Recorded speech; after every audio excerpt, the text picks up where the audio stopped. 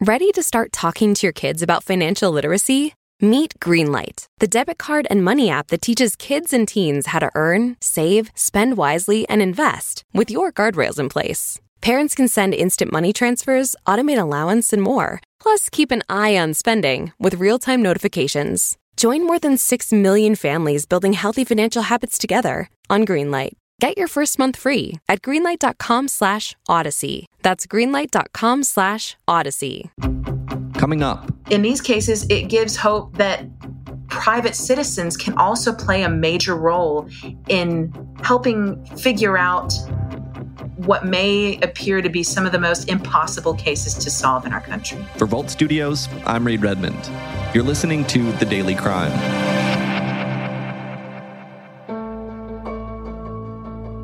Nearly 45 years ago, the bodies of a man and woman were discovered shot to death on the side of a highway in Sumter County, South Carolina. Deputies say they were hitchhikers, but were found murdered along I-95 in August of 1976. It was very shocking for something like that to happen here in Sumter. It was almost unfathomable. You know, you wouldn't think something like that would happen. And you just wondered why and who. It's a case that stumped local investigators who've worked on it over the years. Daddy didn't bring his work home with him, but on certain cases, you knew that his heart hurt. And I knew his heart hurt for these two young people. He just wanted closure for them, even though he knew that their families didn't have it. But finding their killer wasn't the only challenge for investigators, who, for over 4 decades, were unable to identify the two victims. That is, until earlier this year. Tonight, after more than 44 years, an unsolved mystery out of Sumter County is a mystery no more. Alicia Nieves joins us from WLTX News 19 in Columbia, South Carolina, to discuss the recent news in this decades-old case. Alicia, is it safe to say this story is one of the more surprising you've covered in your career? Absolutely.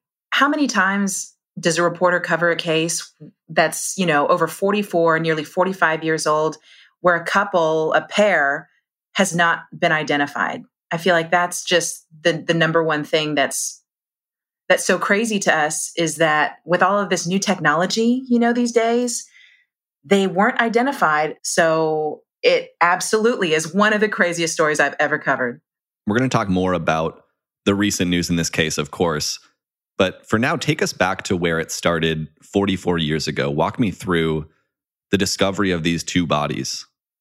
So August 9th, 1976, in the Lynchburg area, that's eastern Sumter County here in the Midlands in South Carolina, a trucker was driving down a dirt road. This is right off I-95, major interstate in the U.S. on the East Coast.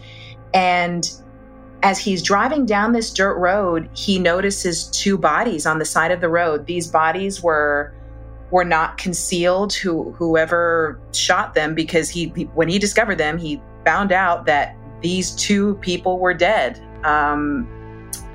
Their bodies were not concealed. Whoever shot them multiple times did not make an effort to hide them. When investigators came out and they actually took a closer look at the bodies, both of them, this man and this woman, were shot execution style. To the back of the head, to the chest. And again, it appeared that whoever killed them just ran off. It's difficult because this pair, this man and this woman, did not have any identification on them. So investigators had no idea who they were. They, took notes on what this couple was wearing. They tried to find any clues, right? And one important thing the coroner noticed is that both had expensive dental work done. So that kind of gave the coroner a clue that maybe this pair was well-to-do. But after investigators couldn't figure out who they were, they circulated their pictures, a sketch of both of them nationwide, and no one ever identified them. No one ever called in to say, hey, that's my sister, that's my daughter, no one ever identified them until January 2021.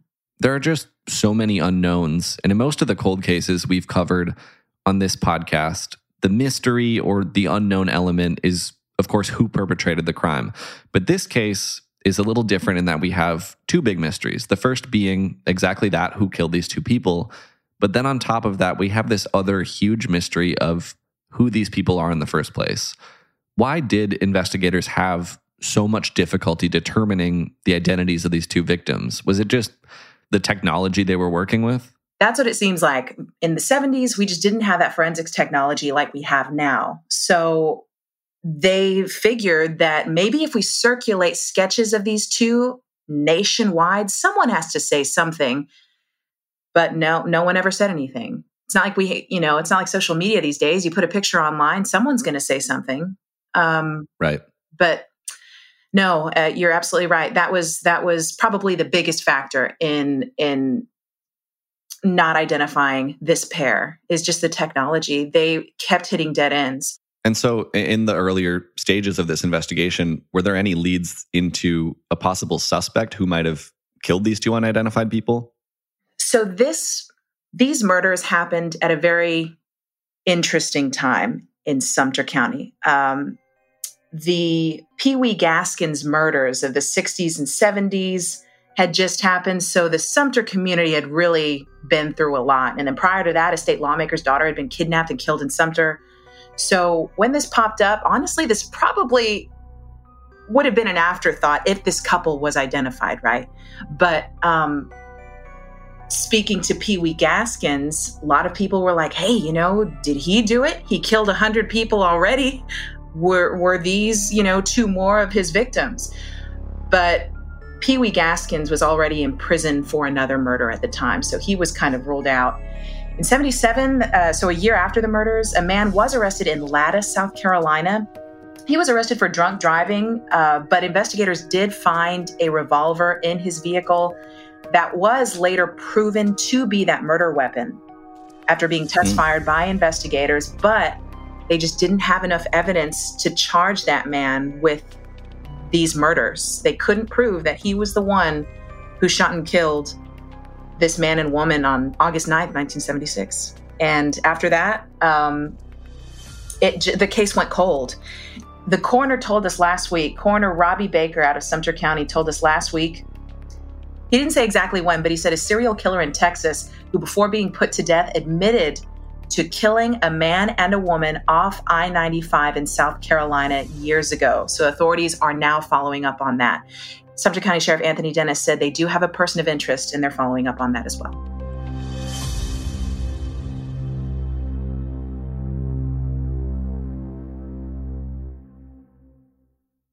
Want to teach your kids financial literacy, but not sure where to start? Greenlight can help. With Greenlight, parents can keep an eye on kids' spending and saving, while kids and teens use a card of their own to build money confidence. As a parent, you can send instant money transfers, set up chores, automate allowance, and more. It's a convenient way to run your household, customized to your family's needs, and the easy way to raise financially smart kids. Get started with Greenlight today and get your first month free at greenlight.com/Odyssey. Jumping ahead a few decades into the 2000s, there are a whole bunch of developments.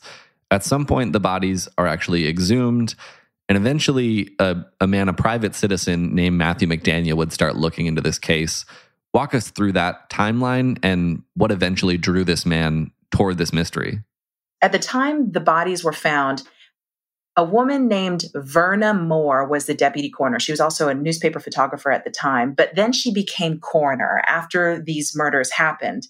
So she decided to look into the case even more. So in 2007, she was the one who decided to exhume the bodies of the Sumter John and Jane Doe. They were able to get the DNA samples from there, but they just were not able to identify them for whatever reason, technology reasons. She left no stone unturned. She worked for years and years to try and identify this couple. I think 33 years, to her death, she worked on this case. It wasn't until about 8 years ago, a man from Clemson, South Carolina, by the name of Matthew McDaniel, took an interest in this case. And this is unprecedented that two people are murdered and never identified. Since he learned about Sumter's John and Jane Doe, Clemson resident Matthew McDaniel couldn't stop searching for answers. I think it's probably the cold, calculated execution style type of murder that it was, and the fact that it was a couple, a man and a woman. He's a volunteer with a passion for advocating for the voiceless. For 8 years, he's worked with Sumter investigators to track down leads and even created a website dedicated to the cold case. Ever since I kind of started working that lead, I've kind of got the bug and obsessed with the case and kept going, kept investigating. He calls himself a victims advocate volunteer. And he read up on this case and he just decided, you know what, I'm going to do my own independent investigation. He's not a PI, he's a private citizen who just took interest in this case. So he decided to read up on this case, the Sumter John and Jane Doe.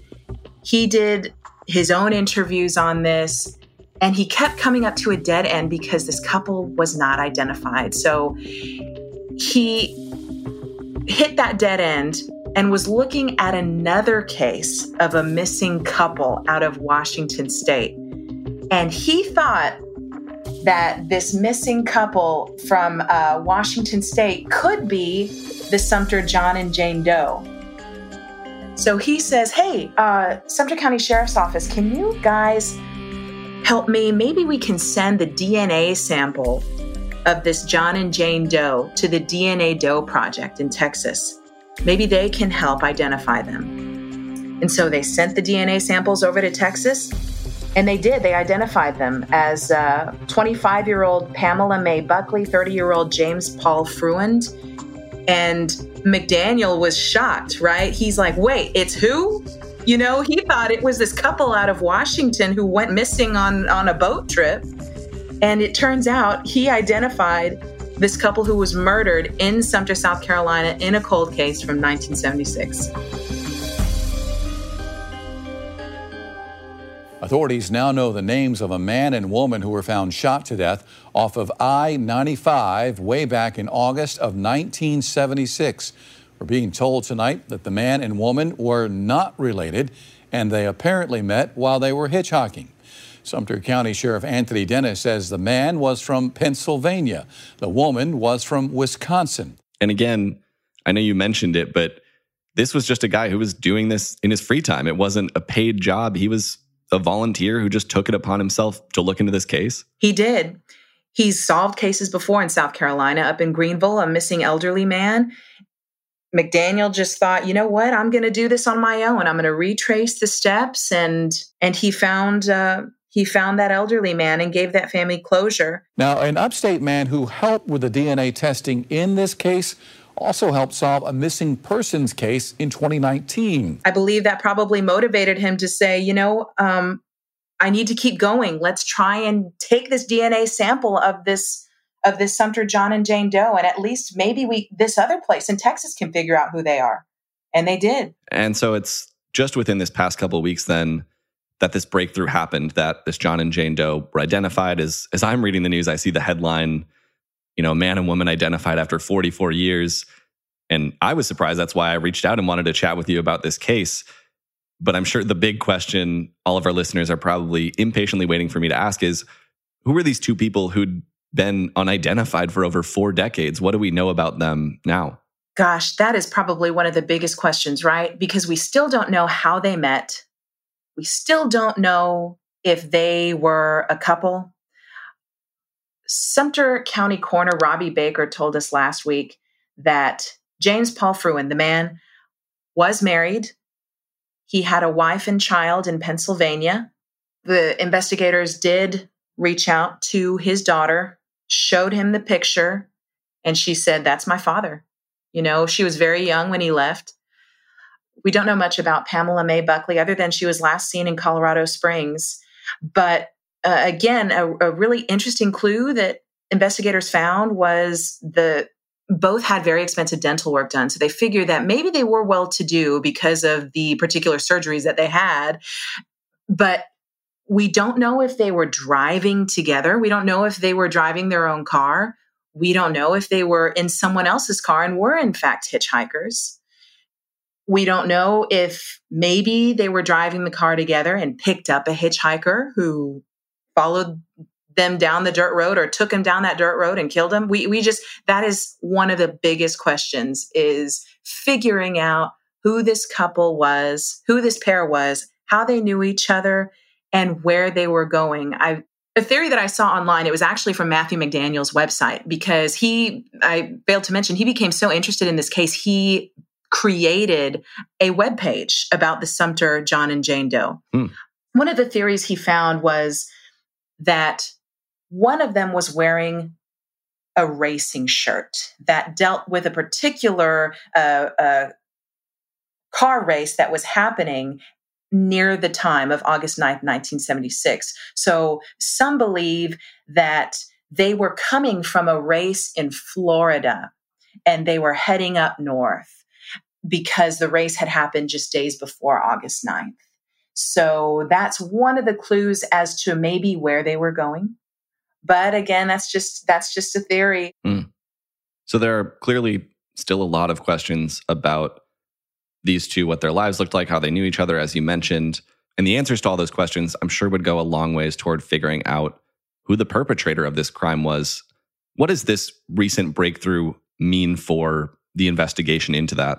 I think that identifying this pair, 25-year-old Pamela Mae Buckley, 30-year-old James Paul Fruin, gives investigators a leg up or a lead, just a lead. I feel like it's just, when you can't identify these people, it's just a dead end you run into. They couldn't find any leads.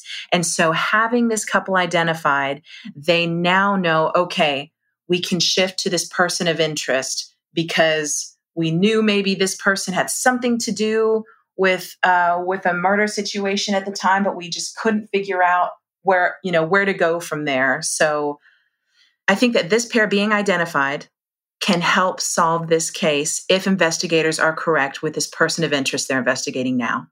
We cover a lot of cold cases on this podcast, and every time I see a story like this one, where there's a break in an old case, or in this instance, a decades-old case, to me, it's really a reminder that you never know when a cold case is going to heat up again. And I'm sure this breakthrough in Sumter County is probably serving as a reason for optimism, not only for folks connected to this specific case who might have known the victims, but I'm sure for families of victims in other cold cases who just don't want to give up searching for answers. Is it fair to say that that's why something like the DNA Doe Project exists, to help families get that closure? Absolutely. Because once you can help identify someone through the DNA Doe Project, they can put that information into the NamUs database, a website that's created to help families of missing or unidentified people find their loved ones. So the DNA Doe Project really can provide this closure, really can provide this peace to families who, in this case, for example, wait over 4 decades to figure out what happened to their loved ones. So it is absolutely fair to say that the DNA Doe Project gives hope. And it also, I think, in these cases, it gives hope that private citizens can also play a major role in helping figure out what may appear to be some of the most impossible cases to solve in our country. And Matthew McDaniel, the private citizen or volunteer who helped solve this case, as I understand it, is starting a new nonprofit now? So after helping solve 2 cases of missing people or unidentified people in South Carolina, Matthew McDaniel has some big plans, hoping to start a new nonprofit by the end of 2021 called Missing Link Finder. I want to basically start from scratch. Our mission is going to be to advocate on the behalf of missing persons and unidentified persons, so they have a representative out there working for them. And what he plans to do is gather some of these cold cases, gather some of these missing persons or unidentified persons cases, start from scratch, and do the investigation himself. It's a lot of work, but you can probably tell he has a huge passion for it. But he's going to do the interviews himself. He's going to read up on these case files himself and see if he can be led in maybe a different direction than our investigators have. So he's hoping to bring closure to many, many more families. And this nonprofit won't just be for South Carolina families. It will be for families across the nation. And I know I was joking with you before we started this interview about saying, hey, we should get this guy on the Zodiac case, all these other high-profile cases with these mysteries like that. But in all seriousness, he was able to solve this case that had stumped investigators for over 4 decades. I imagine, he's going to have a lot of success with this new nonprofit. I think so. And a lot of times it just takes a fresh set of eyes to figure out maybe something investigators didn't see, to maybe think of a different way of looking at this case compared to those who have literally been staring at these case files for decades. That's sometimes all it takes is just a fresh set of eyes. And I wouldn't doubt that Matthew McDaniel would definitely be up for looking at some of these crazy cases that we have, like the Zodiac killer, things like that, because look at the work he's done already. And he's young. I think he's still in his late 30s. So he has a lot of work, I think, that he's still planning to do. Alicia Nieves with WLTX in Columbia, South Carolina. Thanks for coming on and sharing the story with us. Thank you, Reed. Thanks, as always, for tuning in to this episode of The Daily Crime. If you like the show, please feel free to do us a quick favor and take 30 seconds right now to leave the show a rating and review on Apple Podcasts. It really does help us out. And for more from Vault Studios, you can head over to vaultstudios.com. That's all for today. I'll be here tomorrow with another one for Vault Studios. I'm Reed Redmond.